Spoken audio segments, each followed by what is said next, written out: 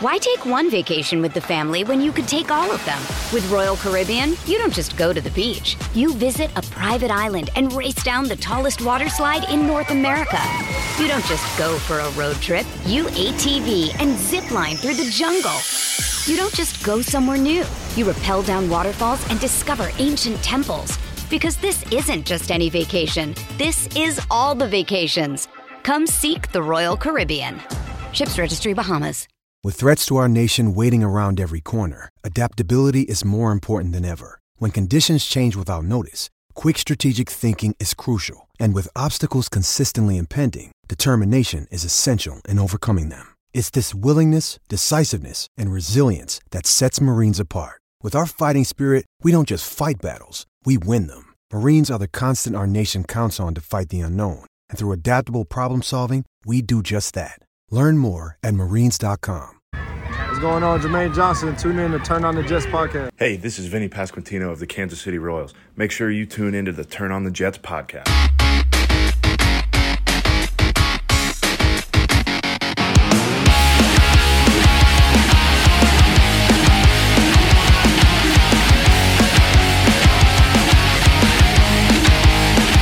Everybody, welcome back to the Turn on the Jets podcast. I'm your host, Will Parkinson, at WillPod11 on Twitter, Instagram, and TikTok. Back with another episode. This one not quite as exciting as Tuesday morning's episode. A Jets 30-10 loss in Dallas. We're going to talk a little bit quickly about kind of what went wrong, what we can look forward to for this big matchup with the Patriots, and just some of the adjustments the Jets need to make kind of going forward. I kind of want to start out with, I guess, some of the positives here. There weren't many. I thought CJ Mosley was a guy, kind of all over the field on Sunday afternoon. I thought, Garrett Wilson, obviously 83-yard, a 60-yard touchdown, had 83 yards on 2 catches. What more can you ask for? That was really the only kind of pulse the offensive side of the ball had. I thought Mekhi Becton has been the best Jets offensive lineman through 2 games. So some positives there.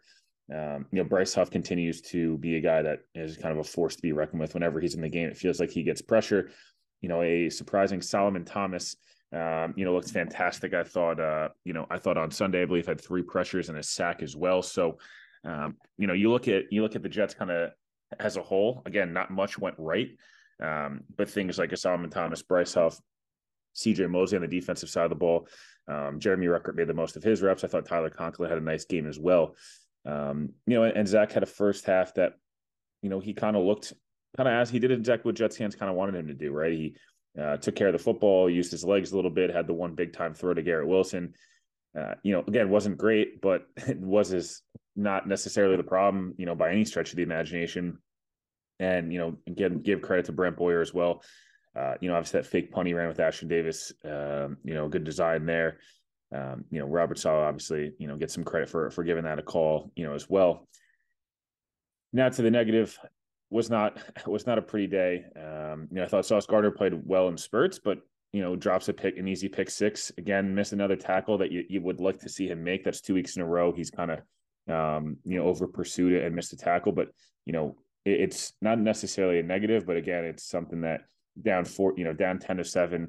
Just having scored, getting a little bit of momentum back, and a shot in the arm, and all of a sudden, Sauce Gardner, great job, reads the route, reads the hitch route perfectly, reads Dak's eyes, walk-in touchdown, and the Jets are at 14-10, and all of a sudden, we have ourselves a ball game, and instead drops it. The Jets go down and get 3 penalties called on them, and all of which I'm not sure were penalties, specifically the 2 roughing the passer calls that extend the Cowboys' drive, and instead of holding them to 3 there, they give up 8. And all of a sudden it's 18-7. And, and then again, obviously the Jets go down, and nice 2-minute drill. Zach gets his hand tipped, not able to bring it in. Garrett Wilson wasn't able to bring the ball in. Obviously he was underthrown due to Zach's hand getting tipped, and the Jets are down 18-10. 3.5 to start the half, and all of a sudden the game's over. So, I kind of say all that to say Dwayne Brown, week 2 of, working his way back, coming off shoulder surgery, again, 38-year-old guy coming off, was a warrior for this Jets team last year. Actually, I thought he played pretty well early on in the year, and then as the year went on, began to struggle. It's just tough right now to watch him. He's really struggled through 2 weeks. Anyone's going to struggle with Michael Parsons one-on-one. He's Michael Parsons, if he's not the best player in the NFL that's not named Patrick Mahomes, or a quarterback, he's certainly probably the second or third. That said, the Jets, left Dwayne Brown on an island a lot of times, and he was pretty brutal. No other way to say it. I thought Lincoln Tomlinson had a decent game, but again, was not perfect by any means. And Connor McGovern, a guy that made a ton of sense to bring back. He's a guy on a 1-year, $1.5 million deal. Veteran, has started a bunch of games for the Jets. Very, very durable. But that said, the Jets, did draft a center in the second round in Joe Tittman, and McGovern yesterday, 30.6 PFF grade, a 5.9 grade in pass protection, which is truly horrific. He was the worst graded Jets offensive player, gave up 6 pressures and a sack. That stuff can't be happening. The Jets have an in-house replacement that has a much higher ceiling and probably the same floor at this point. And he's going to be the center going forward. Now might be the time to make that move. And Elijah Vera Tucker yesterday was not his best effort. Was not bad, but again, not good by any means. The entire Jets offensive line obviously struggled against that ferocious Cowboys defense. Another guy that, I know he's a fan favorite, and he's a locker room guy, a vibes guy. He's a national media kind of darling for this Jets team. I'm not sure why CJ Uzomah continues to get reps over either Tyler Conklin or Jeremy Rucker. Jeremy Rucker is easily the best blocker of any of the fullbacks and tight ends on the roster. He got only 5 reps yesterday and 2 pancakes in those 5 reps. When they run behind him, they ran to the right side 2 times behind him, Becton and AVT, and both times were positive runs. It was really the only time they got anything going in the run game all day. So that's a huge disappointment. CJ Uzomah is a guy that, again, good dude, a fun guy and all that different type of stuff. And he's had some nice moments here last year. The Lions gave him a couple of moments, but overall, there's no excuse for Tyler Conklin and Jeremy Rucker not to play over him, and the Jets not to utilize that right side of the offensive line even more. Again, I'd like to see maybe you give Brown one or 2 more weeks to prove himself here, but if things continue that way, it's maybe a Becton the left tackle, Tomlinson left guard, center, Tittman right guard. You figure out whether it's Schweitzer, or you keep AVT and you put Mitchell or Billy Turner. I don't know what the answer really is going to be, but things are going to have to get shaken up on this offensive line because they're giving 19 pressures on 33 dropbacks. The numbers yesterday were putrid, and that kind of brings me to the coaching staff. I'm a huge defender of Robert Saleh. The Nate Hackett hire made all the sense in the world because it brought you Aaron Rodgers. Jeff Ulbricht's a damn good coordinator, and the Jets defensive staff, Marco Emmanuel or Tony Oden and Aaron Whitecott, all these guys are fantastic. That said, the adjustments weren't there, on Sunday, whether to start the game plan wasn't good. And something the Jets have, kind of defense is built off of specifically, and then I'll get to the offensive side of the ball. The defense is specifically get pressure with 4, trust the corners, don't give up any explosives and all that different type of stuff. Linebackers run, chase and cover. All that said, they kind of feast on. Why take one vacation with the family when you could take all of them? With Royal Caribbean, you don't just go to the beach. You visit a private island and race down the tallest water slide in North America. You don't just go for a road trip. You ATV and zip line through the jungle. You don't just go somewhere new. You rappel down waterfalls and discover ancient temples. Because this isn't just any vacation. This is all the vacations. Come seek the Royal Caribbean. Ships Registry, Bahamas. It's only a kick, a jump, a block. It's only a serve. It's only a tackle, a run.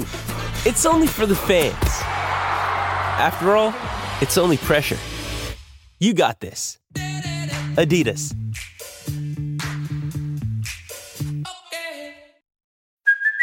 Hey, it's Kaylee Cuoco for Priceline. Ready to go to your happy place for a happy price? Well, why didn't you say so? Just download the Priceline app right now and save up to 60% on hotels. So whether it's Cousin Kevin's Kazoo Concert in Kansas City, go Kevin, or Becky's Bachelorette Bash in Bermuda, you never have to miss a trip ever again. So download the Priceline app today. Your savings are waiting. Go to your happy place for a happy price. Go to your happy price, Priceline. Survivor 46 is here, and so is On Fire, the only official Survivor podcast, and we have a twist this season. The winner of Survivor 45, Dee Valladares, will be joining us every week. We're going behind the scenes of the biggest moments, the how and the why things happen, and the strategy and analysis you can only get from someone like me, a Survivor winner. Listen to On Fire, the official Survivor podcast, wherever you get your podcasts. Making an offense make a mistake, right? They make you say, we're going to nickel and dime you down the field. We're going to be really disciplined. We're not going to try to force anything. And we're going to, every place going to be 12, 13, 14, plays. The Cowboys did just that. Now it's a credit to Mike McCarthy and his staff and Dak Prescott. They took the checkdowns. I believe like 27 and Dak's 35 or 38 attempts were all under 10 yards. They did a good job there, but the Jets weren't sure tacklers yesterday. They didn't get a ton of pressure. They started to blitz, and they got a little impatient, I felt like, with some of the coverages, with some of the calls, with some of the blitzing. And they didn't, the one time they had 2 times they forced either a Dallas turnover or almost a Dallas turnover. Didn't, both times didn't capitalize. The fumble didn't recover it. And then a dropped interception, obviously. But, overall, I just felt like this Jets team, defensively, just got impatient yesterday, and I feel like that's something going forward. Look, they were on the field far too long, couldn't get off the field on third down. That's the biggest indictment from their perspective.